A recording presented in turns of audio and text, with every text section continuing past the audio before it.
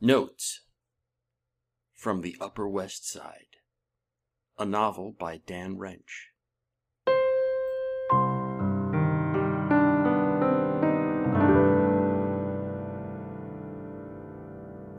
Chapter 4.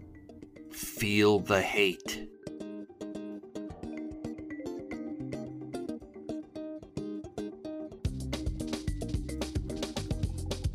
When I told Parp about the lady who chased me and said she wanted to fucking fuck me and how she got annoyed when I said, "Beg your pardon, what?" a couple times, he said, "You know, Paul, I've never known why any woman would want to fuck you. I mean, look at you. Your abs suck, you have toothpick arms, you're pale, you have a stupid laugh and a square haircut. It's an offense against reason that you should arouse desire in a woman. That somebody thinks she has to get drunk to tell you she wants you to fuck her, well, it shakes the foundations of reality as I know it." I'm pretty sure Parp saying things like that is one of the reasons why I'm in therapy still. "And that tells you what?" Jessica asked not long ago. "It tells me I'm not sure what I'm doing hanging around Parp," I asked. It sounded better than, I don't know. "You're asking me?" she asked. Not exactly what you would call witty ripostes, but I like to call it therapy. This is Dr. Jessica. Tall and a little androgynous. Long brown hair, like she should be hiking someplace. Looks that sneak up on you like no makeup and plain clothes that make her body look like a flat plank. But after a while of watching her move and smile, and you're noticing stuff like her great legs. And rack.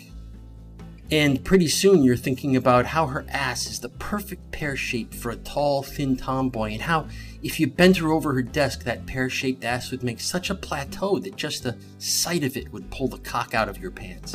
Sometimes I like to imagine her blowing me on top of a bedroll during a hike through a national park.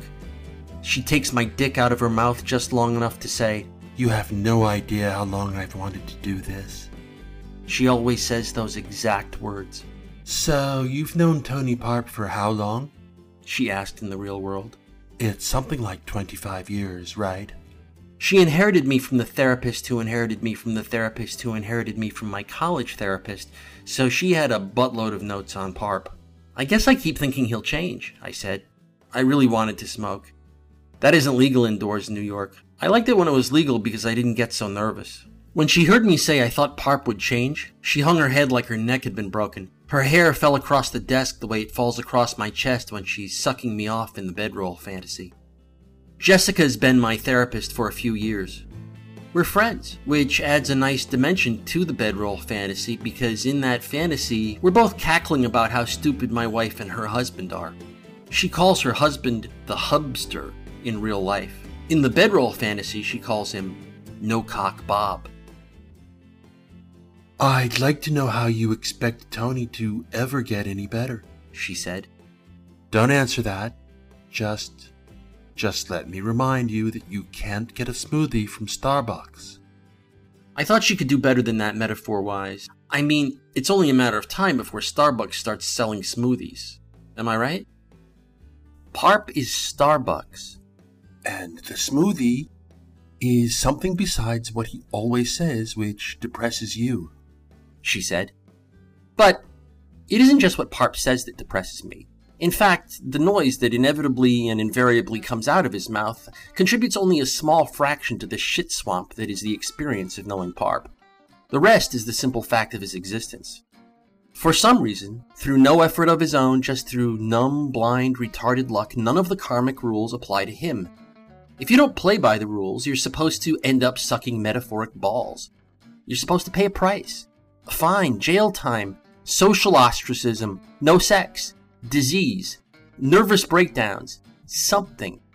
Except if you're Parp. Then you can burn down churches and children will hand you flowers.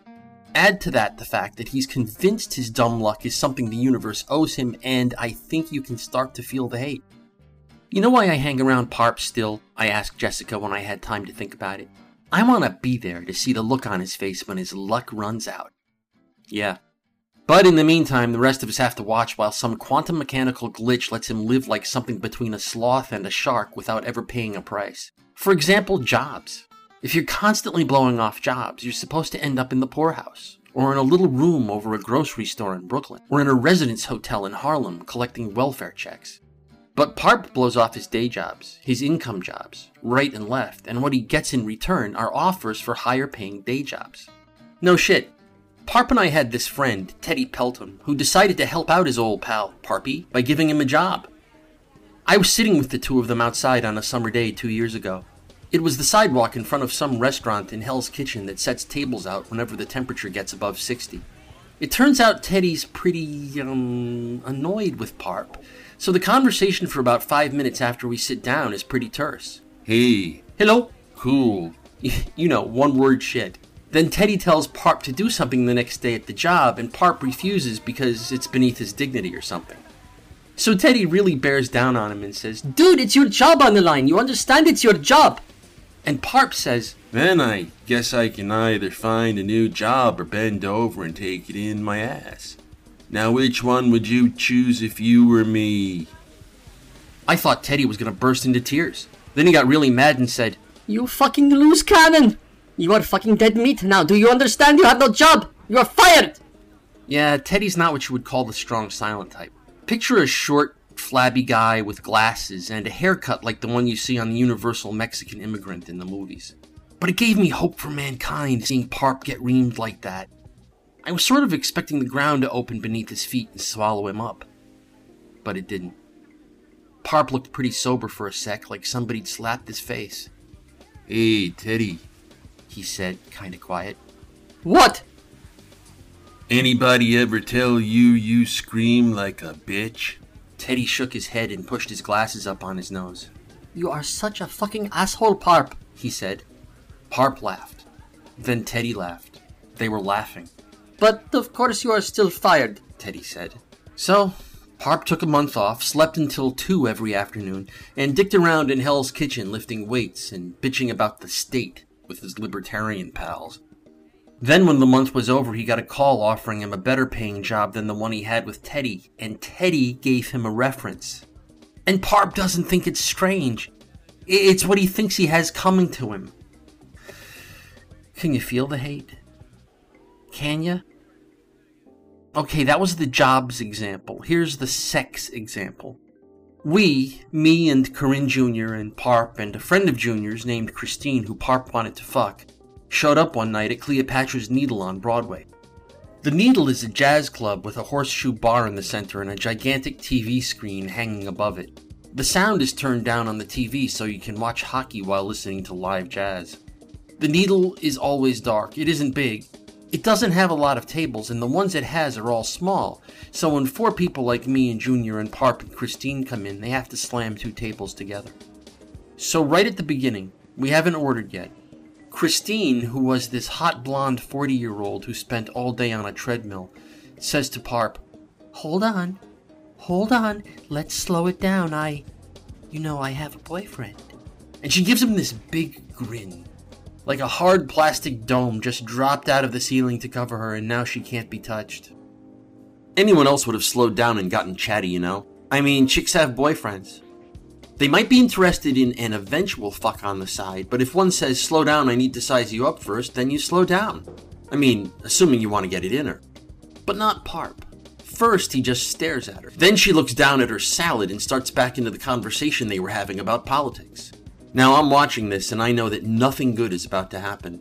I know this because I see this look on Parp's face that I recognize from decades of Parp nuttiness.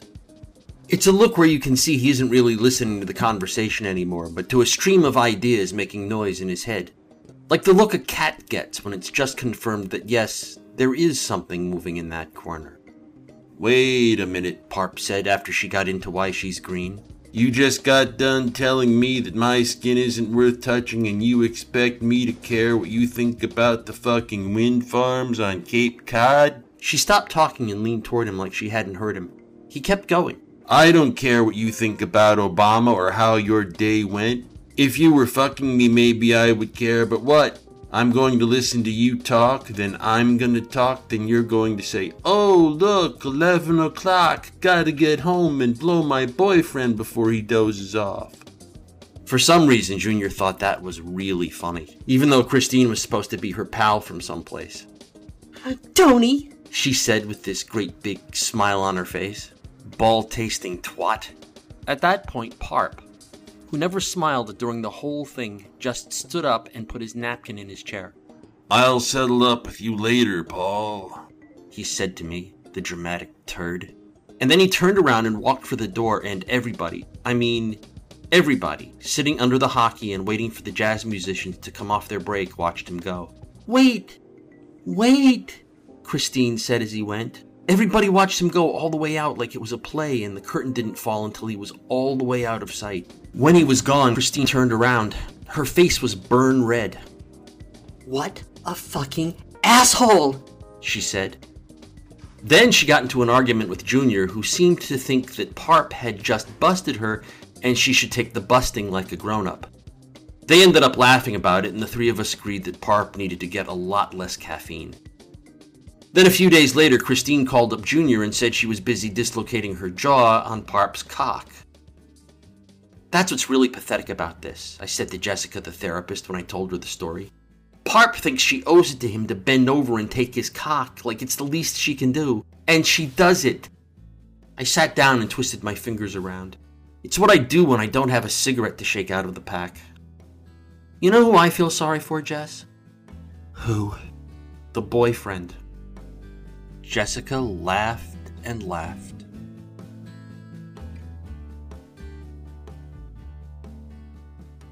Notes from the Upper West Side is a work of fiction. The people depicted in this work do not exist. Notes from the Upper West Side. Copyright 2013 to 2014 by Dan Wrench.